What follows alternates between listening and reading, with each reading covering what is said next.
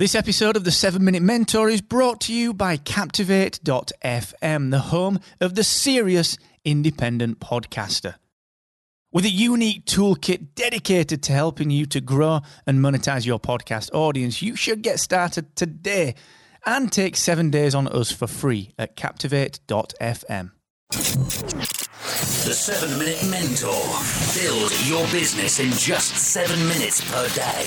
Brought to you by Excellence Expected, where entrepreneurs come to excel. Hey, what's going on? Welcome to episode 587 of the 7 Minute Mentor with me, Mark Asquith, where today we are going to continue my podcasting growth lessons with lesson at number 5, understanding the 3 pillars of podcast discoverability. Understanding the 3 pillars of podcast discoverability. But,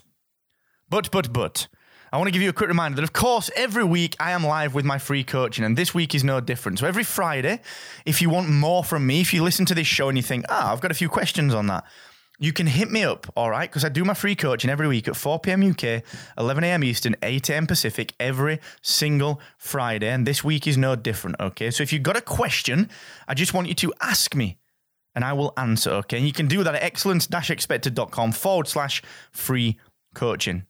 Also, cheeky little reminder for you that this podcast is brought to you by Captivate.fm, the media hosting solution, which is from our team, Rebel Base Media. Now, if you are an existing podcaster, we can help you to grow your show. We are the world's only growth-oriented podcast host, and I want you to migrate in from somewhere like Libsyn or Blueberry or Podbean, wherever you host now, into Captivate.fm completely for free, and you're going to get your first month of podcast hosting for just $1, all right? So go and check that out at Captivate.fm. And also give a big shout out to the team at Aweber. Now, Aweber power some of the back end of Captivate.fm. So if you sign up to Captivate, you're going to get welcomed to Captivate. You're going to get a lot of email notifications saying, okay, here's how you do certain things. Here's how we want to help you. What else can we do to help you?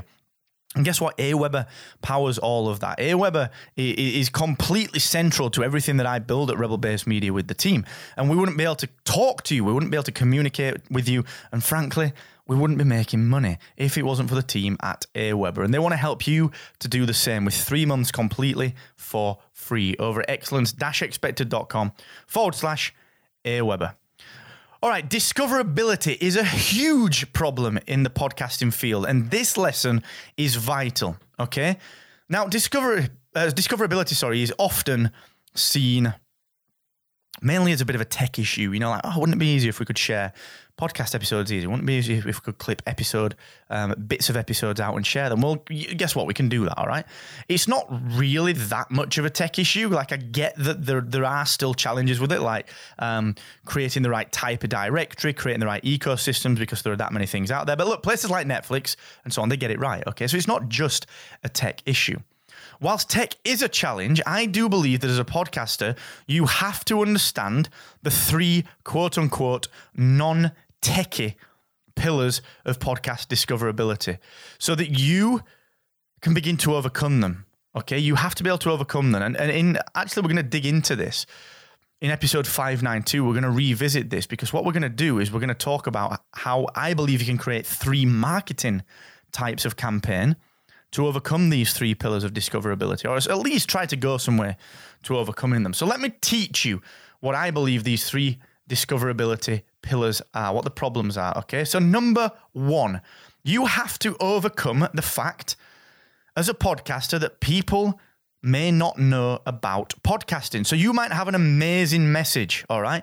And you might be sharing quotes on Instagram, and you might be sharing audio clips, but someone might look at that and just go, what is this?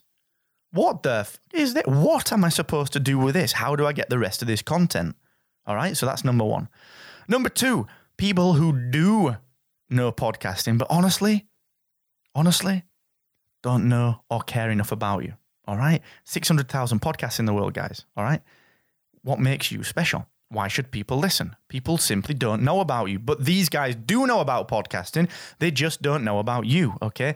And then the 3rd pillar of the discoverability triangle in my mind is creating content that matters enough to share.